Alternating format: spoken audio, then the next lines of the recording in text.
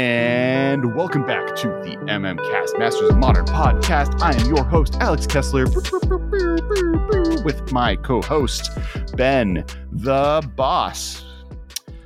Now I get to kind of say it to make fun of him, Bateman. Yes. Look, I'll still live down the Boss until the day I die. It is something that has been important in my life. And I'll tell you, there's crossover with Movie Trivia Schmodown and the Magic stuff and all of it.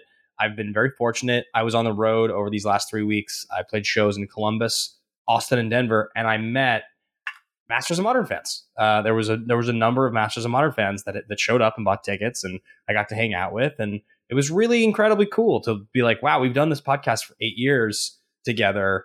And a lot of these people were like, yeah, like I used to listen to this and then I got into this. And, you know, like it's just cool. It's a really cool thing. It's special to have gotten to speak to multiple communities. And I love it. I love getting to do this. So I'm happy to be back. I'm sorry we missed last week, as Alex mentioned in the pre-show. Obviously, the world has some pretty rough stuff going on right now. And sometimes you got to just push pause. You just have to. You want to go talk about Magic cards, but unfortunately, the world feels like it's falling apart and nothing to be done. So, speaking of which, we do please encourage everyone. There's a link below to donate to different causes to help deal with the whole Roe v. Wade situation. We really appreciate if you can check those out and throw some money in that way. In fact, don't today's an episode where Patreon's fine. We did stuff there. You can check that out. In fact, I think the right thing to do is maybe just make this week the Patreon early episode will be free. And please just check out that if you want. You have access to it, but you spend that money on a link below. Important charitable cause. And then on top of that, next week, I believe, I think it's July 10th or July 11th, the normal Commander stream will be raising money, and I will find the name of the actual organization, and we can either edit it out or spend this entire time with me looking it up. We'll be participating in the We Won't Go Back charity marathon, donating money to the NARAL, which is, I think, pronounced NARAL, who helps on these causes as well. And that's the link below.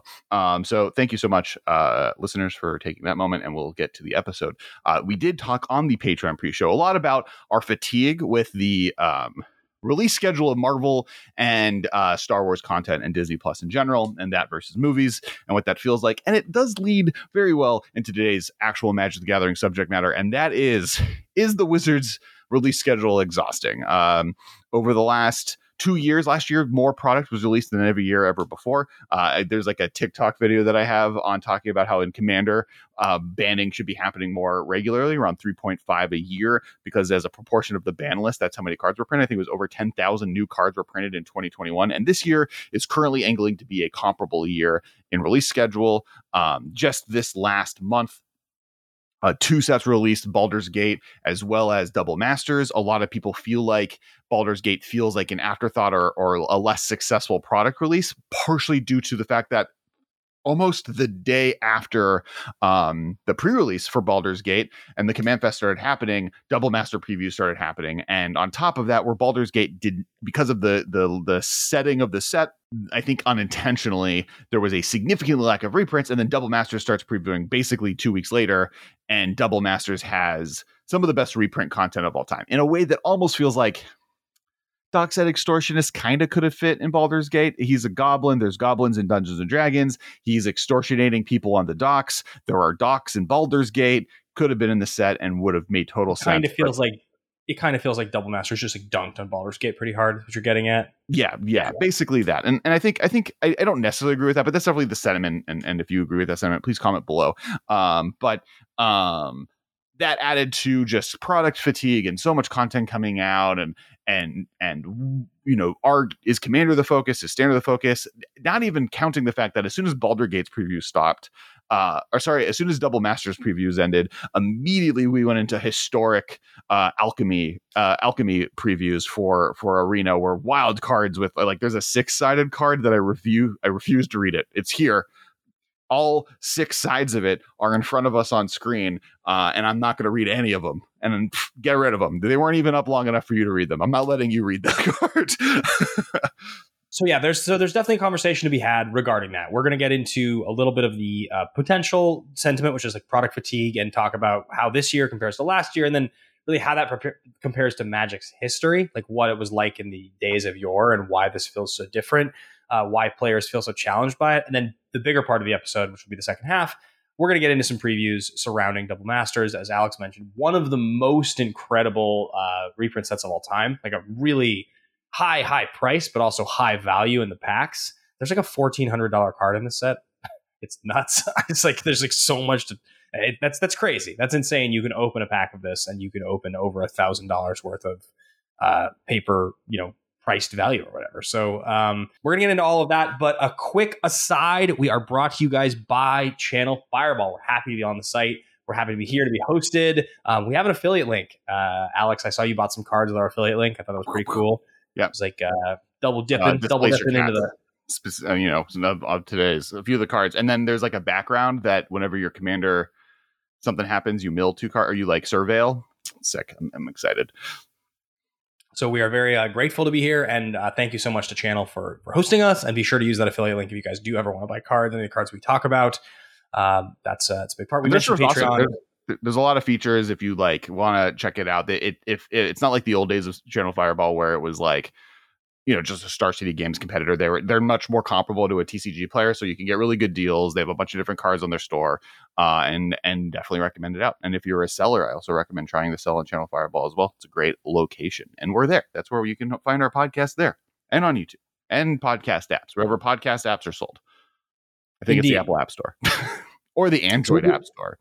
Not to exclude Android phone users. So what we usually like to do when we start the episode is there's this trivia game we play where Alex is going to ask me a trivia question, and I'm going to hem and I'm going to ha. I'm going to ha and then I'm going to hem. And I'm going to sit here trying to remember the name of a card he's asking about or the answer. And if you know the answer to the question when he asks it, make sure you comment below. I'm going to give you a few seconds of head start. And if you don't know the answer, you get it wrong, you have to like and comment on the video. And that's how the game works. And I put Alex on the spot. I don't know if he's ready for his trivia question, or maybe he is. I don't know. I can do this. I have to grab them really quick. A big shout to our editor, Rick Scharnhorst, who was at my show in Austin, who I met.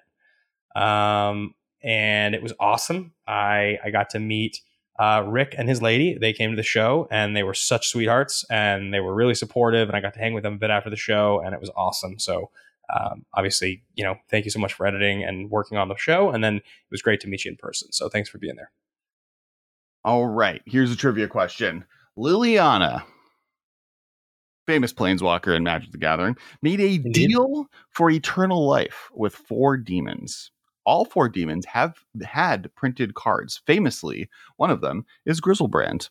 Now, can you name the other 3 demons that Liliana made a contract with? No. These are all legendary demons. They all cost at least 6 mana, but or more. One of them is Griselbrand. They're all named? They are all named. I can even give you, I believe, one of them was printed in a core set. Another one was printed on Amonkhet. A third one was printed on Innistrad. And I believe the last of them, I need to look up where they were printed. No idea. I can't. If you literally had asked, can you name one of them, and I had said Griselbrand, I would have been proud of myself. Dominaria. The 4th was on Dominaria. All demons? They're like legendary demons? Mm-hmm. I'll like, if you can name 2, I'd give it to you. I can't name one of them. I can't name one of them. All right. Do you want me? Are you ready? Are we at chat? I guess we should delay a little bit because they need to be able to type all of these words down. This was a dirty question. This was like, I bet we have a ton of comments where people get it right. Maybe. It's always like one of the things that like we've had episodes where you're like, no one cares about story. No one knows any of this. This is unknowable knowledge. Everyone's like, it's like when we did our trivia show in Vegas, there was a lot of questions like, no, people know know what that is. And you're like, no one, that's not a real thing. And I'm like, I think All right, it I'll is. tell you what I'm gonna do. Okay. I'm just because I've already acknowledged that I don't know the answer. Sure. I am going to look up legendary demon type creature. Okay. I'll give you even a bigger hint. You can put mono black. They're all mono black. Color black only. All right. There are 20 options here. I'm going to see if I can. I'm going to see now that I can see this. I'm going to see which ones seem like they make the most sense. I'm going to guess Razaketh the Foul-Blooded. Yep, that's one of them. I'm going to guess Obnixilis. No. No, really? I was like sure of that. That was like a slam dunk. All right. So don't get Obnixilis. Him and Nahiri don't get along. Belzenok? Yep. Demon Lord Belzenlock is one of them. Belzenlock. The last one. Villis, Broker of Blood? No. Sorry. Stupid. It's do you want me to give you the last one? Useless. Yeah, sure. It's Kothaped, the Soul Hoarder. So there's Kothaped, Demon Lord Belzenok, Kothaped the Soul Hoarder, Demon Lord Belzenok, Razaketh the Foul-Blooded, and Grizzlebrand. Anybody who got all four of those? Anybody who was able to name the other three? Congratulations, you're much smarter than I. I wish I could ask Alex a question he would lose on the spot, but I'm not even good enough to do that tastefully. So I'll accept defeat. I will like the card number on Seasoned Pyromancer and specifically Double Masters 2. All right, so let's talk a little bit about the subject at hand here. So we obviously, I was going to say we both played Magic for a long time. I mean, you've been playing Magic basically, I think, since like 2009, just give or take. Yeah. I've been playing Magic on and off since 1995. I've taken chunks of time off, so more time than you, but not that much more time overall because I've taken years off. And, for the longest time, I mean, really, once Magic hit its stride in terms of, its major release schedule combined with core sets, I would argue from like 1998 to like 2009, it was a pretty consistent release schedule. They'd mix around sometimes the core set, and sometimes it would be blocks versus single sets or 2 set blocks or whatever. But like, they didn't really start pushing out massive additional product until around 2010. That's when you start getting commander sets. That's when things like Arch Enemy and Plane Chase and Battle Bond and Jumpstart and premium sets like Modern Masters, any kind of master sets. I mean, we've had like, I don't know how many of them, 9 now or something, 10. The first one didn't get printed until 2013. Like, it did not exist before that. So specifically with master set, one of the key features of master sets is that they are not printed to demand. They're printed at a specific rate, and then if it sells out, it sells out. They've done a few sets like that aren't master sets. So for instance, the original not the original unsets, but the unstable was printed in a similar way. They did 2 print runs because they were hopeful, but it was not they weren't like going into production on it the same way they were doing like basic standard release sets or even promo draft sets.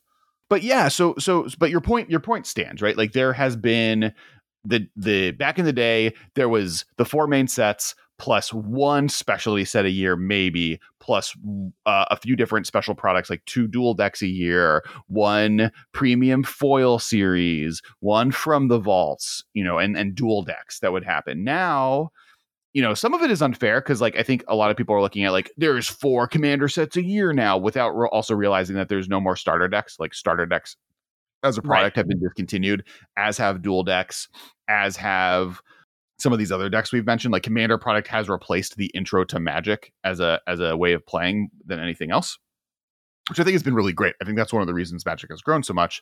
To kind of continue that, they were printing like 4 types of packs up until this year, which were set boosters, draft, which is a whole new thing that I want to talk about. But collector boosters, draft boosters, and set boosters was the 3 main ones people know. But then there were also not intro boosters, but they basically were like booster product for new players that were called theme boosters, and those have now been discontinued. They were meant to be kind of like introductory product for new players, realizing that they kind of wanted to open packs. those are being replaced with jumpstart packs. So moving from the Brothers War on, I believe that there will be a jumpstart set every year, and that jumpstart set will start becoming the new intro, which I think is also a genius idea, because I think other than Commander, jumpstart is one of the best ways to introduce new players to Magic, because there's no deck building, but you do feel like you have some control because you get to choose like 2 tribes that shuffle up together. It's really quick to get started, to get a limited experience without any of the difficulty of sealed, where you have to build a deck with too many cards, or draft, where like it, draft is considered one of the most difficult ways to start Magic. So I do think like as things are being added, they are removing stuff.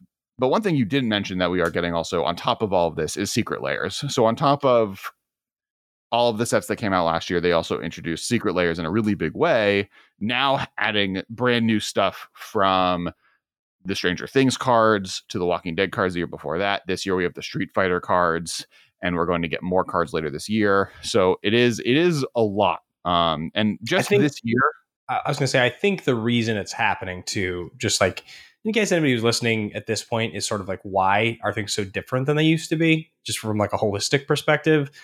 I think the difference is that Magic has shifted its focus to a different model, where like it really just used to be Type 2, which was standard, which is what packs were printed to do. You'd draft, or you would like use your standard cards. Like that was Magic. I mean, the whole entire game existed to be that. Commander didn't even get widely adopted as a public format until just about a decade ago, a little more than. Like became something that was even acknowledged by Wizards. We're now at a point where Modern is a massive format. Legacy is a massive format. Commander is the biggest format. Limited is something that is as popular as Standard. Standard's not even really something people want to do. And then the collectible aspect, because of Commander being as popular as it is as significant as anything else. They have to figure out ways to cater product to all of those things. Plus, they continue to have to make product to encourage new players to know how to get into playing Magic. But getting into playing Magic, it's not as simple as it used to be. Buy packs, play Standard, or draft. That was the model. You could just encourage people to do that. Now, if you get people into Magic to start playing, there's a plethora of different avenues. Plus, there's the digital aspect. I mean, there's so many places they have to focus on development now. But I do think getting into Magic is easier than it's ever been before. Like before, you were like, oh, there's only these 4 entryways of getting into Magic, and they're all tournament play, and I have to be good. Now you can start with a Commander deck. A Precon Commander deck off the deck lets you play Magic immediately. You can start with 2 Jumpstart packs or 4 Jumpstart packs. You and a friend play, and now that's a whole automatically getting out to play experience for relatively low cost. You can start on Arena, which is free to play, and when you're first starting out, there's no reason to spend money on it. You can start with, or you can start in any of the original avenues, right? You could still start playing Standard. You could still start going to a draft or a sealed at a pre-release, etc. And I think that's one of the reasons that Magic has grown so massively over the last 4 years in a player base, is because Wizards stopped focusing just on Standard players and started creating product for a bunch of different markets, which is what we're seeing, right? Like if you're a Standard player or even a Modern player, you don't have to care about Baldur's Gate. You really don't have to care about Double Masters. That's, I think, my one big disagreement with the kind of the release schedule complaints over the last month, is both of these sets have different demographics technically. And secondarily, neither of them are necessary at all. Yeah. You don't have to, you could play most of the major formats of Magic without ever looking at a card from Double Masters 2 or Baldur's Gate. Now, if you play Commander, those cards will show up in games at some point, but you don't need them. Commander does not require you to play with a single card. So there's no requirement to own cards from either of those sets. They're not, maybe if you're a Legacy player. I'm sorry, Legacy and Vintage players, and the soon to be extremely popular West Coast Highlander / Cowboy Highlander, Hollywood Highlander. Cowboy Singleton. No, I don't like Cowboy. You're the only person that likes Cowboy. I don't know. We've gotten positive counters on Cowboy. Go look at that video. We got comments. So the number of, so like, yes, they've kind of bled up each other, and there's a lot of points being made that like right now Baldur's Gate cards are a good thing to buy into because they're really undervalued, and there's a ton of them that like are going to be Commander format defining. Like backgrounds are really strong in any partner deck. I'm going to add some of them to the multiple partner decks that I own, because having that effect on 2 different creatures is like not how they were balanced. There's like Displacer Kitten, and there's the new weird eel, but whatever. So we don't need to do a review on the Modern podcast. But my point is, if you're a Modern player, none of these cards matter. literally like one of the problems we've had over the last 4 weeks is like, oh, normally this is a season where we're doing like Modern Horizon reviews and it's modern tournament season, and it's not modern tournament season, and there's no product coming out that is modern legal until Dominaria United, which happens in September. And which also, is add to that the fact that the impact of 2 Horizon sets over the last 4 years has meant that power level in Modern is so high now that a standard set really almost can't compete. You can end up with like a marquee card. Like you're able to end up with like a marquee single card. Like if they print a good removal spell or a good counter spell or like an interesting cheap creature. But like the impact of a standard set's going to have 1-2 cards. I mean, maybe at best. It's just like you're competing with Prismatic Ending and Ragavan. You're competing with things that are. So there's like 6 cards from New Capenna that are seeing decent modern play, right? And like at least 3 that are like top tier cards. There's like Ledger Shredder, there's the blue-black looting card. There's some of the removal stuff. Not to mention the lands, right? Like whenever a new land cycle, but that's like cheating. Kamigawa had a ton of like really powerful cards that have seen modern play. Vow didn't, but Midnight Hunt did. So I think, and that's normal. I think like that's the normal rate, like 3 to 5. The Eldraine to Ikoria pipe, or the War of the Spark to Ikoria pipeline of Gasset into Gasset, I think was a mistake. Not a mistake, but like was too high. So I don't think this rate is too low. But I think there's another thing that's happening that is a little bit more forgivable. And this is something that we are experts on, which is shipping constraints right now are insane. So for instance, literally 2 days ago, it was announced that the Warhammer 40K commander sets that were supposed to come out this summer are not coming out until late October.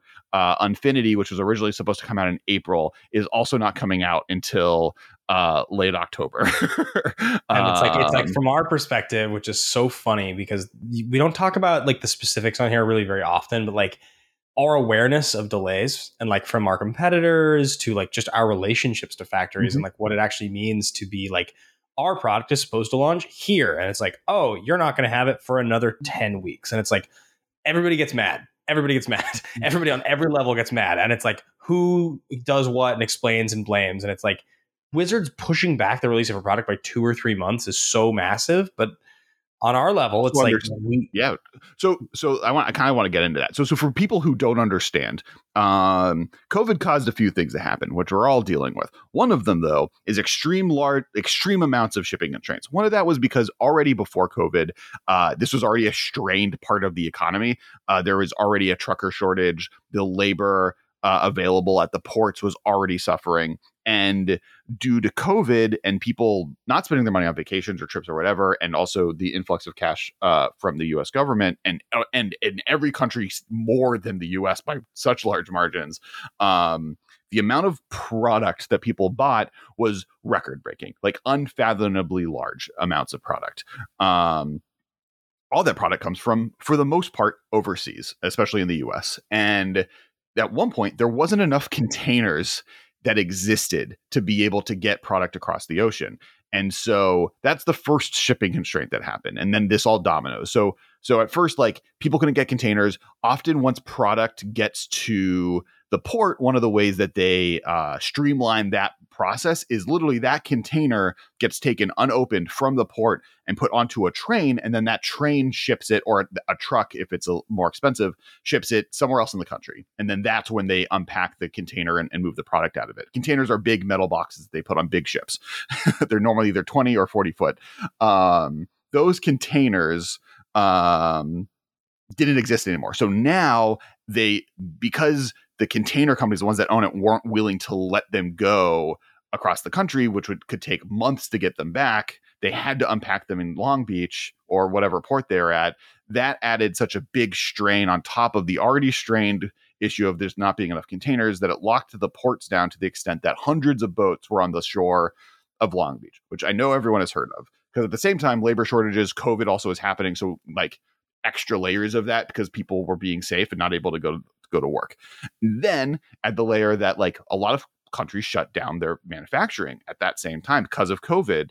And there are parts, there's like base levels of industry. So chip manufacturing for like computer chips is a part of this, that like they make so much product that the machines are so massive, that's so automated, but by turning it off, it now takes 6 months to turn that machine back on once it's off. Like if it was running, it would be fine. But once you turn it off, it's no longer functioning, and it won't for a while.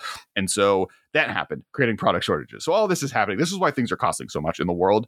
But and well, also one more thing, just because you didn't mention this, 20-foot and 40-foot containers that you are having to get your stuff on, you have to book those containers. It's your job to book them and rent them essentially to get your product into them. Now, normally, let's say the cost is $1 to rent a container of 40 feet to get all of your product in to get it across the water.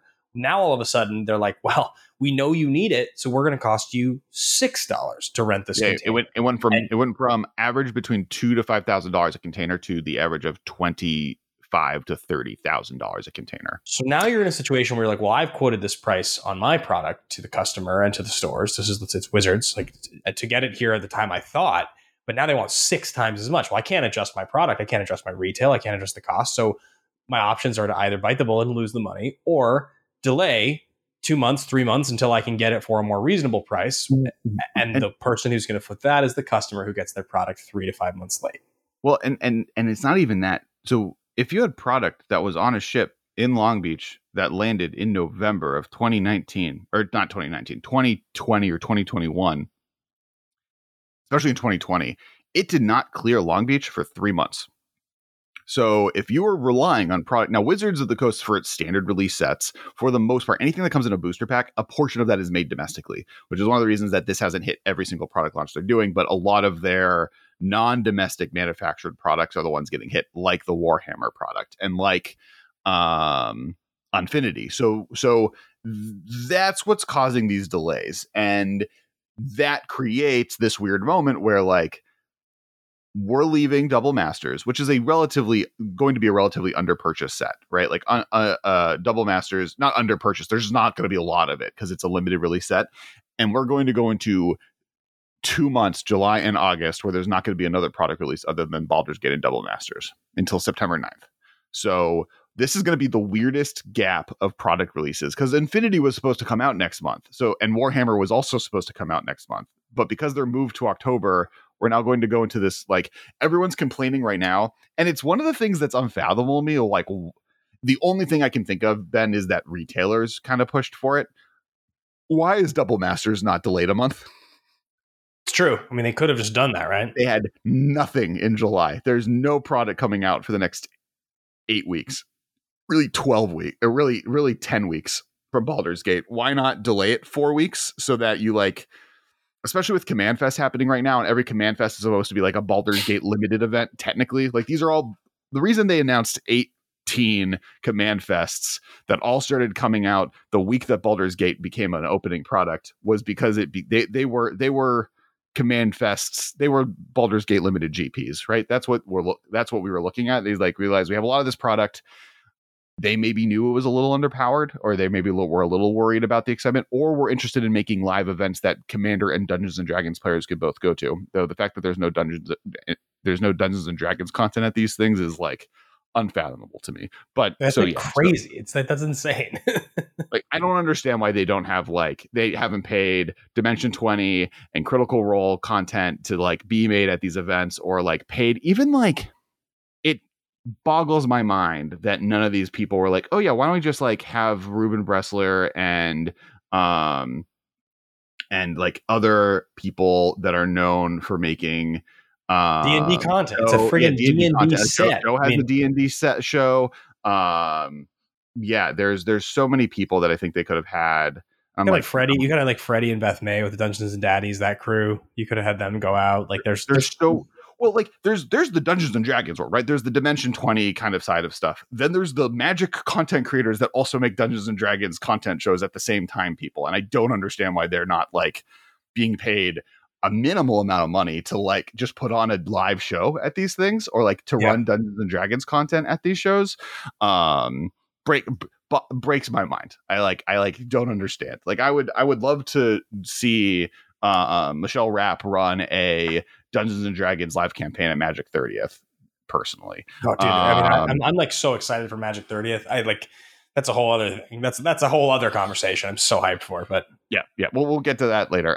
But so I do think that there's a little bit of a like COVID caused the schedule of this month to be weird, but also like on the other side, Wizards, you had a gap that you could have waited to release Double Masters for, and I honestly think part of it is that Double Masters 1 just did okay.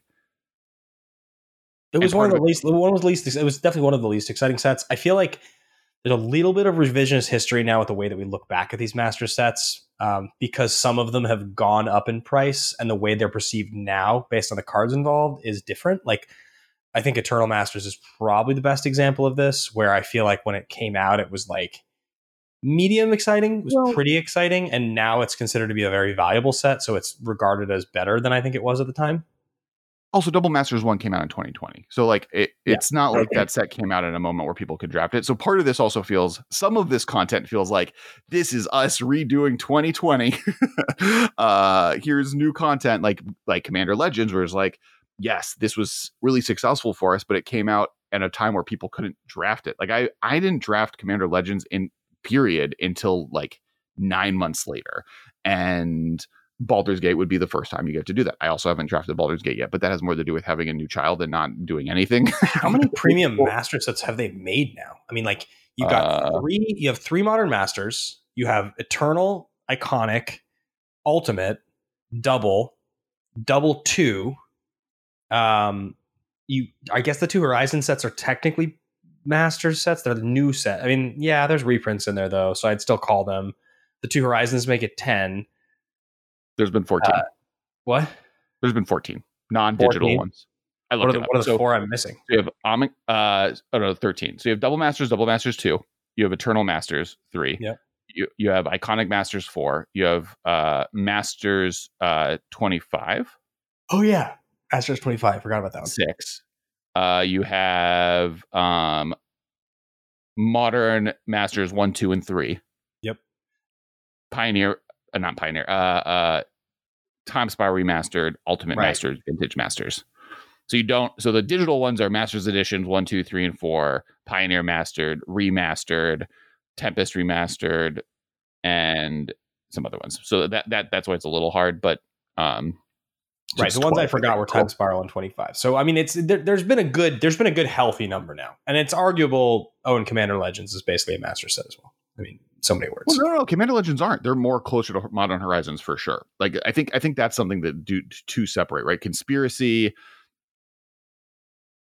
Battle Bond, Commander Legends, and Modern Horizons are all, to me, a different type of set than, like, basically Wizards has 3 types of sets at this point, right? You have standard sets, you have you have master sets, you have supplementary sets, right? Premium, because that also premium stable and soon to be Unfinity, which will have cards that are legal in Black Border.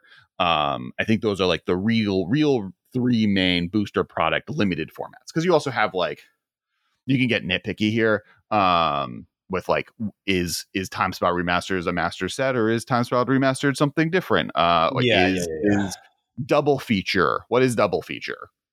I don't know. It's something they're not going to do again because it was a disaster.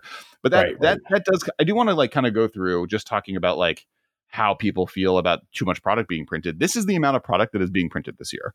In January, you had Innistrad double feature.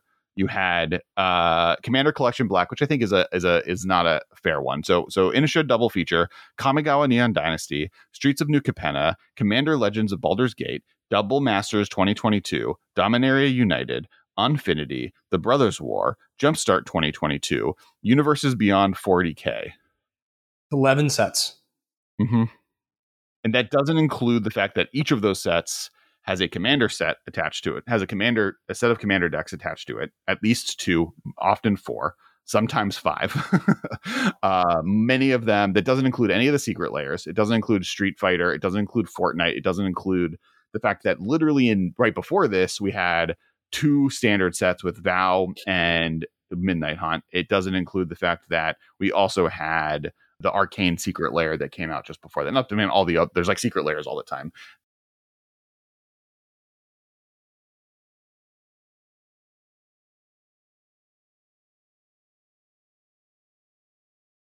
I mean, think about it from the perspective of in the classic release schedule, old Magic, the way it would work would be you have preview week 1, you would have preview week 2.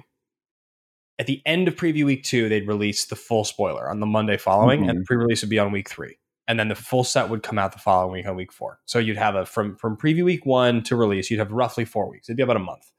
And what that means is that with 11 sets in 12 months, and I know they're not coming out this way, they don't all have pre-releases. You're basically dealing with 4.5 weeks release time on a set.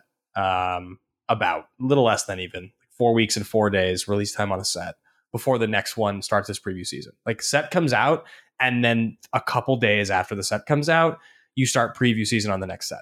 That's basically what the model right now is in terms of average release. It's not even like we cover Magic sets weekly. We talk about them every week. We look at every preview. We're hyper aware of the cards. And if you were to ask me, like, what's your trivia knowledge awareness of Magic sets and Magic cards 2 years ago versus like the history of Magic up until 2020 versus including 2020, I feel like my accuracy would be 90% lower if you include the last 2 years. It's so much stuff. There are so many cards, so many products. I don't even feel like I know what most of them do. Like when I look at databases to try to build decks, I come across stuff now that I just never even heard of. I do think last year is an anomaly. And when I say this, I mean, there's no core set this year. I think that's a big deal people are not like thinking about.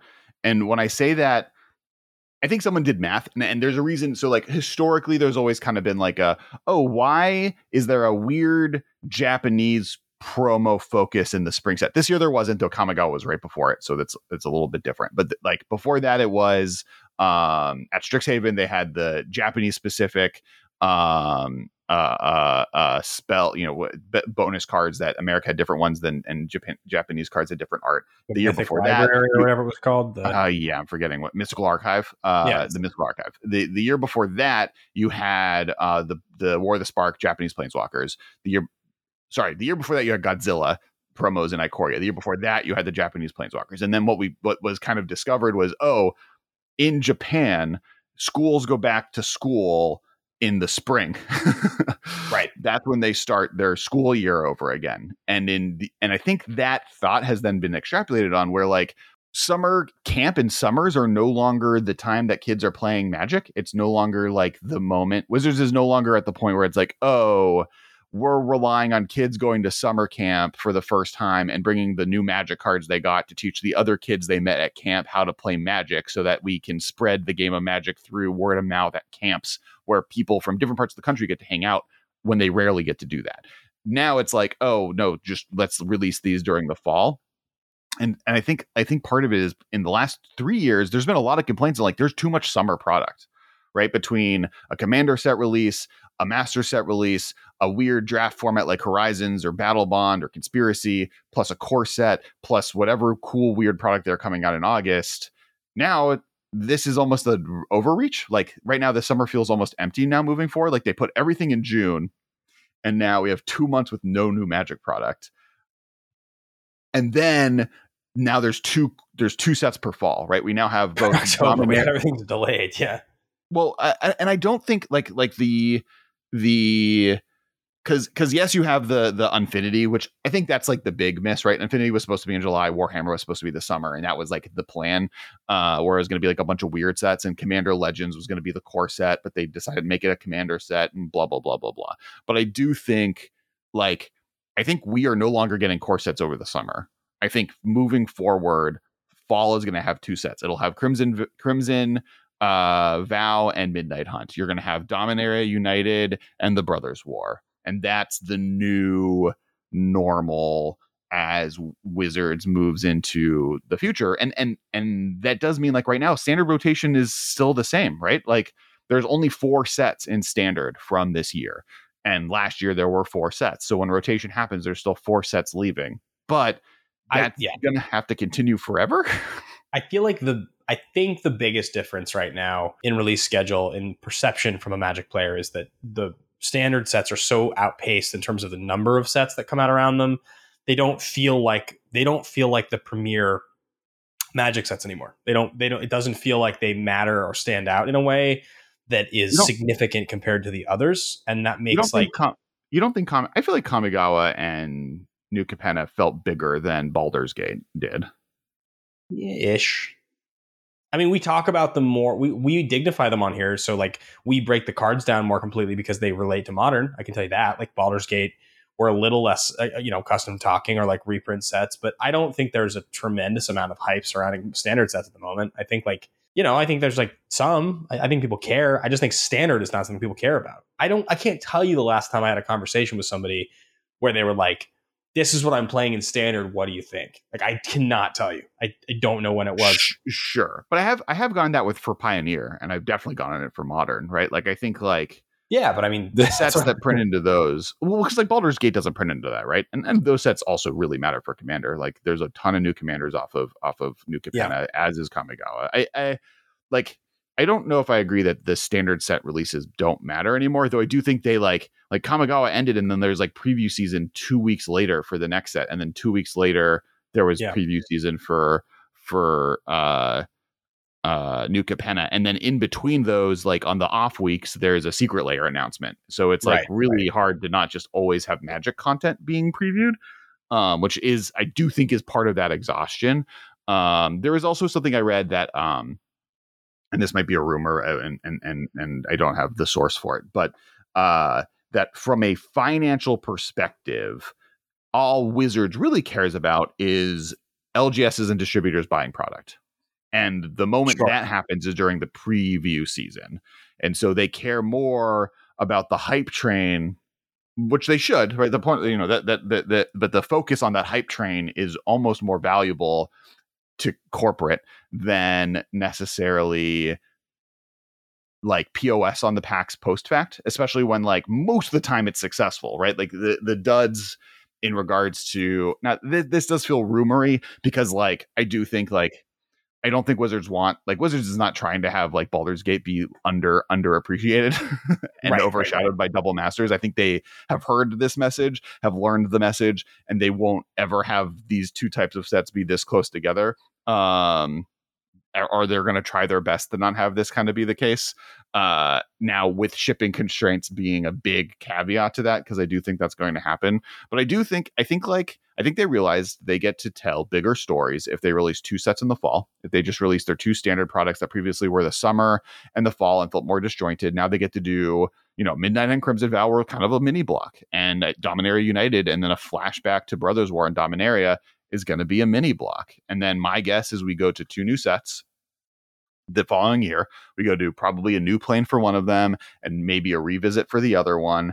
And then we have a summer where there's like a cool product. We get Conspiracy 3 or I don't know. We know what we're getting. Sorry. We know it's Lord of the Rings. We're going to have next summer is going to be the summer of Lord of the Rings Horizons. It's going to be a modern base set. There's going to be some modern tournaments and Command Fest tournaments that happen at the same time to support the Lord of the Rings thing. Wizards hopefully this time will learn their lesson and will fly the actors from the movie Lord of the Rings to these. and then we're going to go to fall, and it's going to be New Phyrexia, and we're going to go to Return to New Phyrexia, and then it'll be Return to New Phyrexia, show how it's doing, and then it'll be like War of Phyrexia, and it'll be the next Endgame Avengers Endgame story moment, and then that'll be and probably we'll set up new villains. Oko will show up and steal the Elesh Norn's crown, and we'll run off into another plane with it. And I do think Oko is the next big bad. That's my shot. That's my shot call in the dark. Is you called it before. You've called it before, but yeah. Well, got to keep saying it so that when it happens, people are like, oh yeah, Alex said it. Oko is the next villain. You don't take a card like that, who is the most broken thing ever, and not run with it. So. Yeah, and it's hard. I think like content creators also get burnt out, and this is something that like I do think it's important as a content creator to find niches in content. I think if you're going to find success on the internet, you have to do that. Find your niche. Otherwise, you're going to like just be competing with a bunch of like, don't start a Star Wars podcast. But I bet if you started a like pod racing specialist podcast that only reviews pod racing content that exists, you would do better than if you did a general two guys talking about Star Wars. And which is, I don't know, a Star Wars sports podcast that plays like Star Wars sports and then goes over things is actually like a genius idea. And if anyone runs it, I want my royalties. But or at least let me be a guest. But I do think that for a content creator perspective, you should skip some of this. Unless you need it, right? Like, I'm not going to lie. There are times we do this podcast where I'm like, oh no, I don't have anything. I guess Baldur's Gate is out. Let's review it. Originally, today's episode was going to be just a Double Masters review.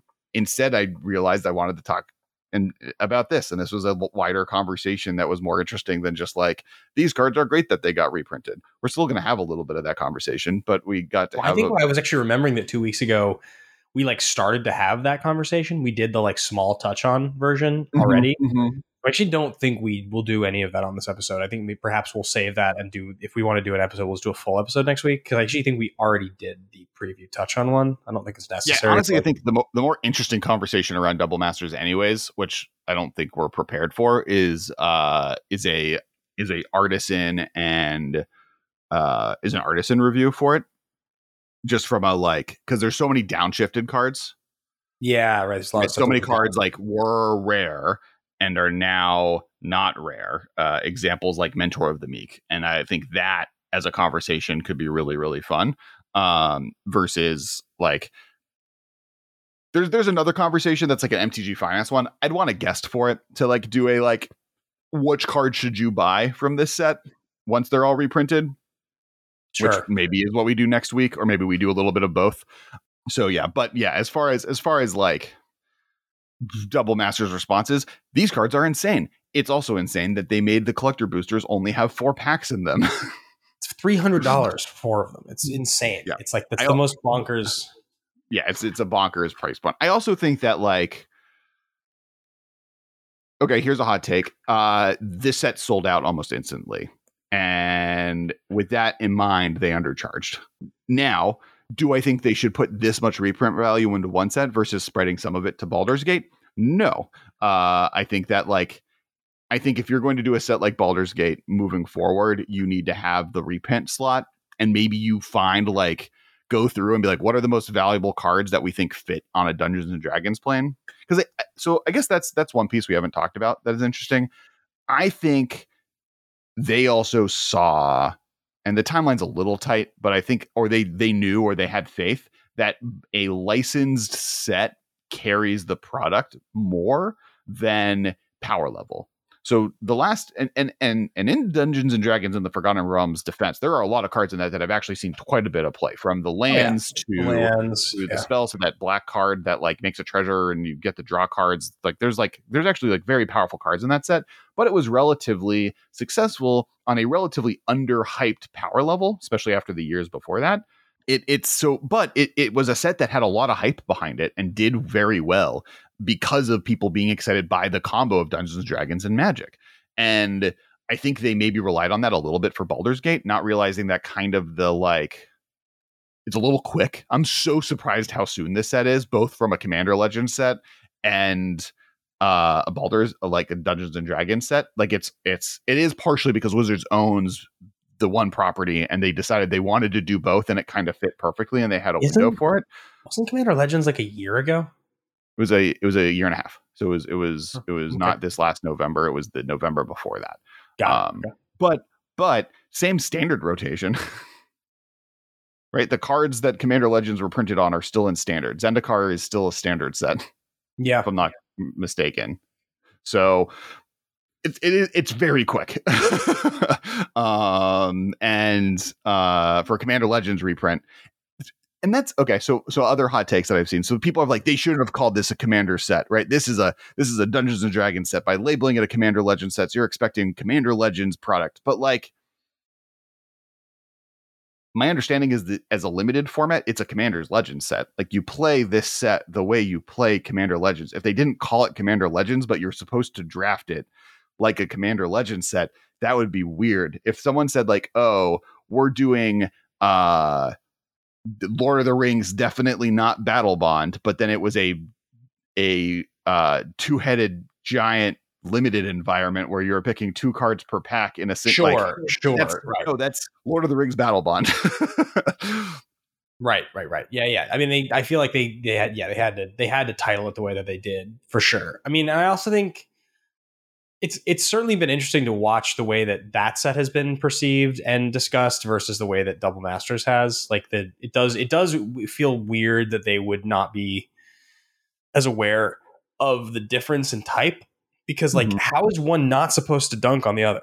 How is that supposed to happen? I mean, honestly, even if they had shifted 2 of the reprints, like let's just say Dockside had been in Baldur's Gate instead, and let's say, I don't know, one of the other significant, like Bloom Tender, Imperial Seal. Seal will be kind of crazy for Baldur's Gate. Say what? Yeah, that maybe is a little too. That's a little much. I think you want to be looking at something that's more like in the $50 to $60 range instead of like the $400 range. But like, yeah, they could have thrown in like Gravecrawler.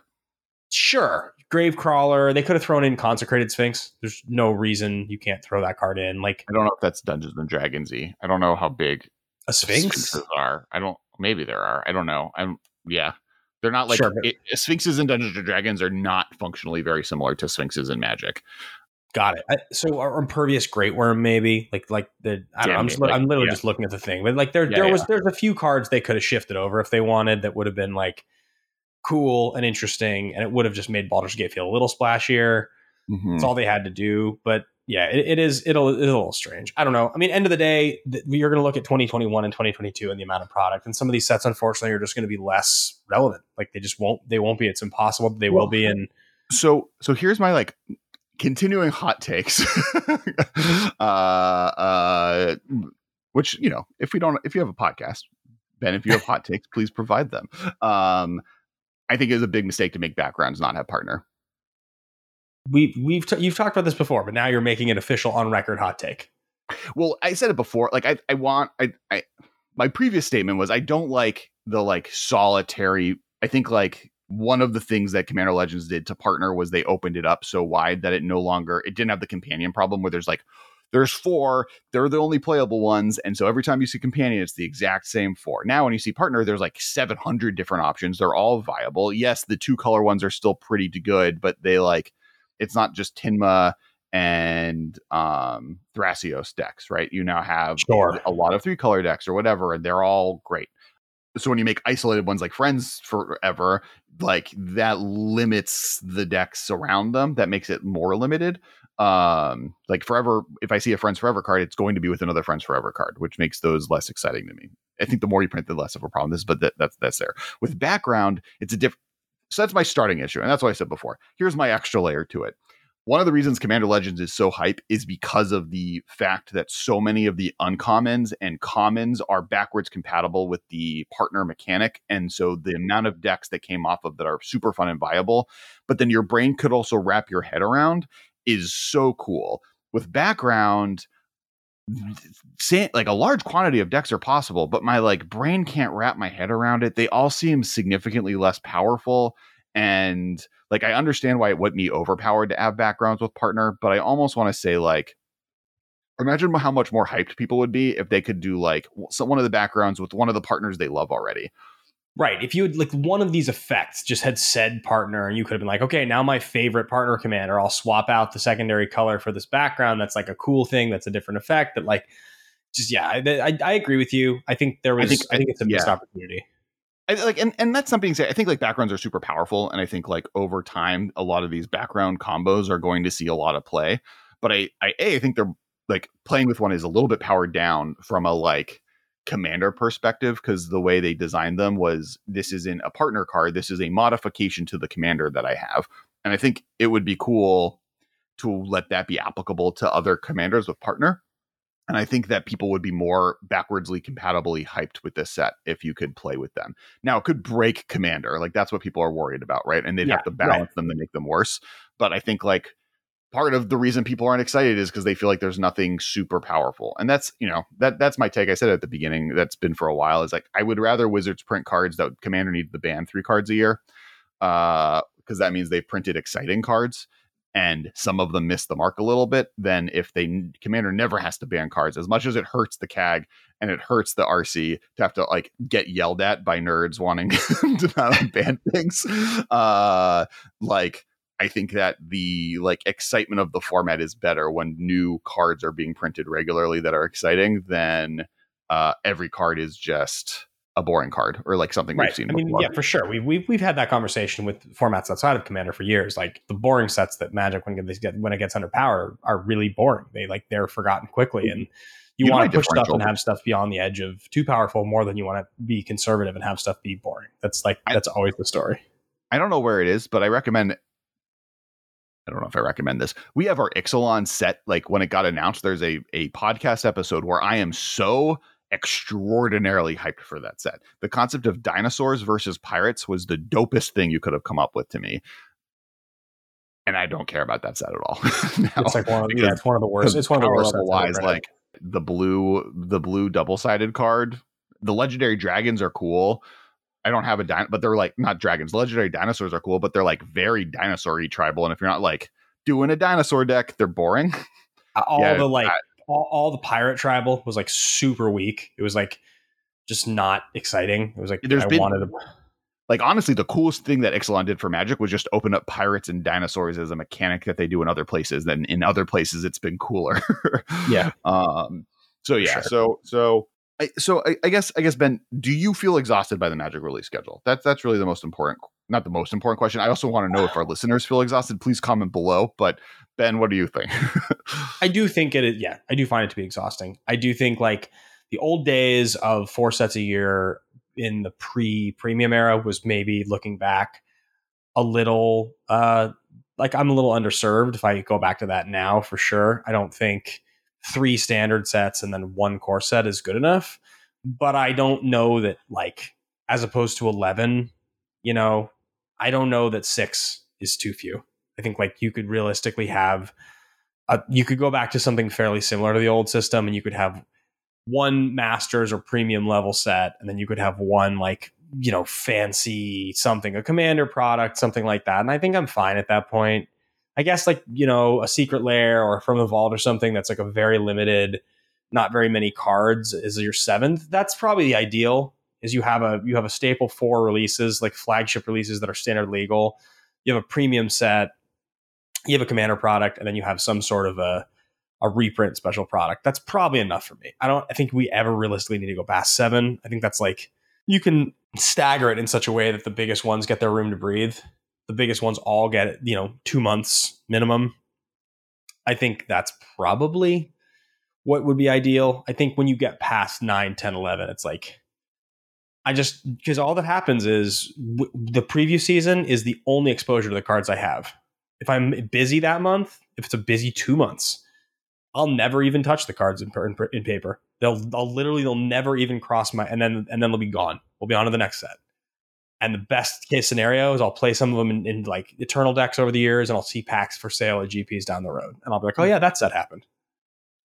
Yeah, I think where I'm at is like, I like that they moved the core set and made it like event sets for the fall. I think like we were talking, I think in episodes before, how we missed blocks, and that gives us a little bit of a block a year, which I think was a great move.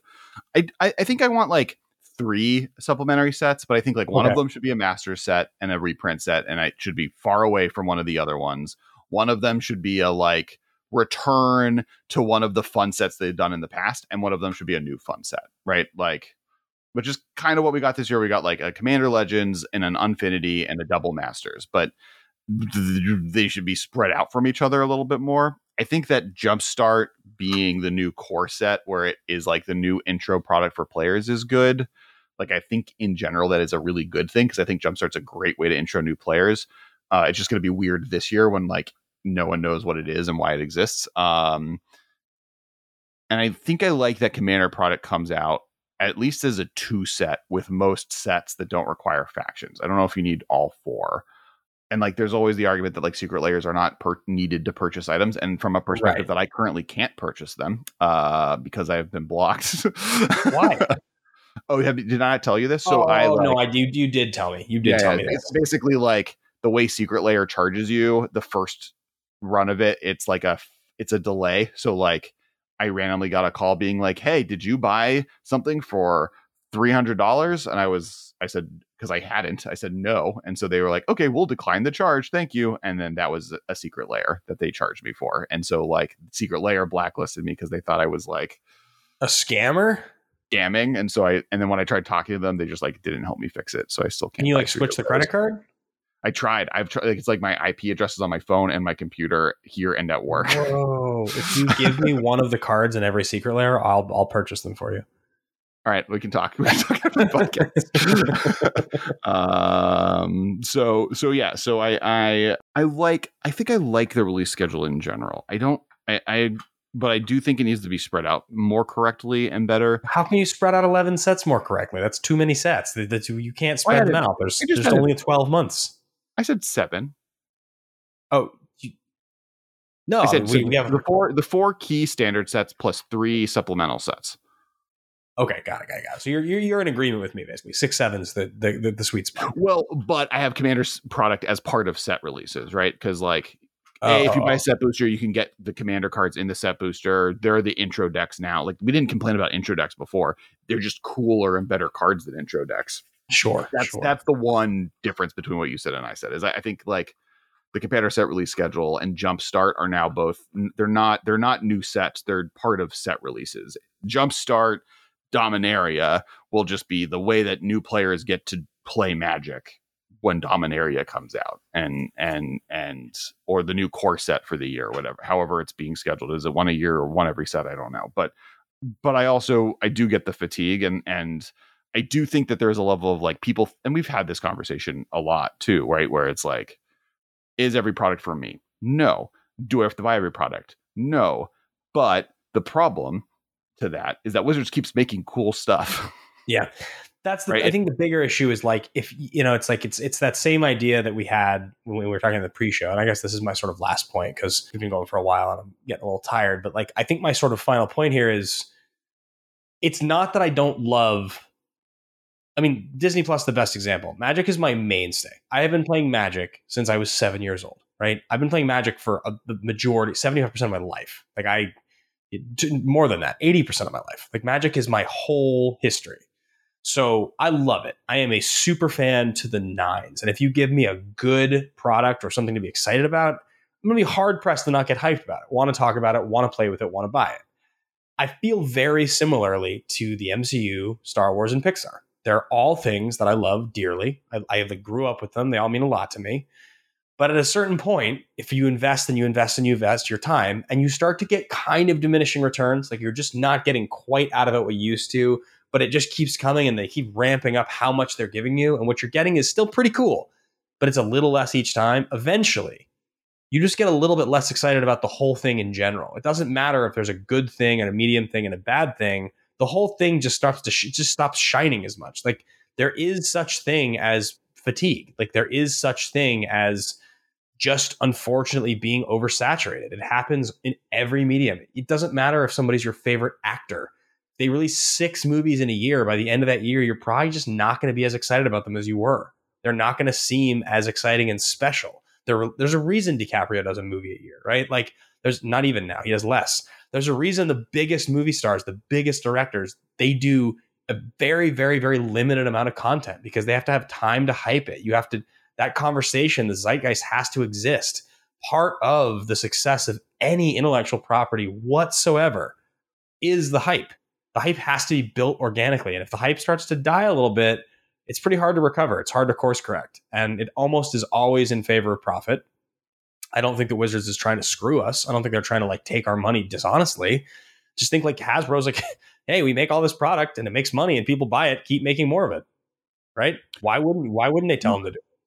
Yeah, and I think they're in a rock and a hard place, right? Like Baldur's Gate is a great example. Baldur's Gate wasn't as hype as other sets are. And it's being panned now. Like to like almost like not in defense of Wizards, but like in against other creators. Love all of you. Like you can't be. It's like it's hard to be mad at like not everything is for me, but when something isn't for me, I complain about it. is like a bad move. Totally. Baldur's Gate wasn't powerful enough, or if you're not a Commander player, there's nothing really for me to pay attention to because there's no hot reprints in it or whatever. Good. Now you don't have to make content about it. But then people are like, wait, but this set's not for me. Why is it doing so badly? Why is it only $70 a box for a set that was supposed to be more premium? And it's like, because it wasn't for everyone. Yeah, I don't know. I think that there's a way to balance this release schedule. I think if they go any more than this, it just will collapse. And I'm a little worried about the Magic Beyond sets and how they're going to fit in the schedule of things. And I'm a little worried about the just like the world at large and how it's affecting it, right? Like shipping logistics is already affected this year. I do think one of the other reasons that Baldur's Gate didn't do well is it wasn't a must-have value set. And people right now are, gas is, it was $100 to fill my tank 2 days ago. So I'm not spending as much money as I'm going to spend. And, if I'm going to do it, I'm going to do it on something like Double Masters, where it looks like I'm going to make my money by opening a pack, or I have a chance of winning the lottery, versus Baldur's Gate, which is I'm going to open this to have a fun limited environment, or I can buy singles I need for my Commander deck and move on. And I think that's which, if you're going to buy singles, use our code on channelfireball.com, the MMCast. Indeed. Yeah. I think that's the last bit is I think lottery tickets go up in a bad economy, right? The lottery does better when the economy is worse. So I think Double Masters is doing really well is partially a sign of that, alongside Baldur's Gate doing badly is also a sign of I don't need to buy Baldur's Gate. Why would I spend money on it? Yeah. When people are more desperate, they want to gamble. Yeah. And classic human nature. Right. I can own a $1,400 card by opening up a pack of Double Masters. I probably will not make my money back in any card I could open in Baldur's Gate. And so at most I might double my money, not whatever 1,400 divided by 5 is. So I think that's part of it. I think economically that also affected these two sets, but that's a little bit of a downer note to end the podcast on. But I do want to thank our home and sponsor, Channel Fireball. I want to thank Alter Sleeves. Please, once again, if you care anything about Roe v. Wade being overturned and how disastrous that is, there's links below to donate to help people out. Olivia did a stream last week, but because this is really being released on Tuesday, but then also we'll be doing a stream next week to help support the cause as well. I'm on TikTok making content all the time. Please follow me there. Ben is doing a road show of music extravaganzas. Ben, where can people find you next? Ben Bateman Media is my social, and I am, by the time you guys hear this, I will be gearing up to go on a three-show leg of the tour. I'll be in Orlando, then I'll be in Atlanta, and then I'll be in Nashville. Orlando is a slightly bigger show. Atlanta and Nashville are both very private. They're very small. Every one of these shows is like a one-on-one kind of meet and greet situation. Nashville I'm recording the show. It's in a recording studio in a live room. I'm going to be putting one of the tracks on the album, so you can be there for that. But yeah, benbatemantour.com is the best place to find it. And if you can't make it, the tour shirts, while supplies last, are on sale on that very same site. benbatemantour.com, you can find them. I have sizes from small to 2XL, and you can commemorate the experience. So thanks for those that I did see on the road this last couple of weeks. I'll see you guys out there. All right. Thank you, everybody. We'll talk to you next week. Bye, guys. This has been a production of Time Traveler Media, sending podcasts into the future.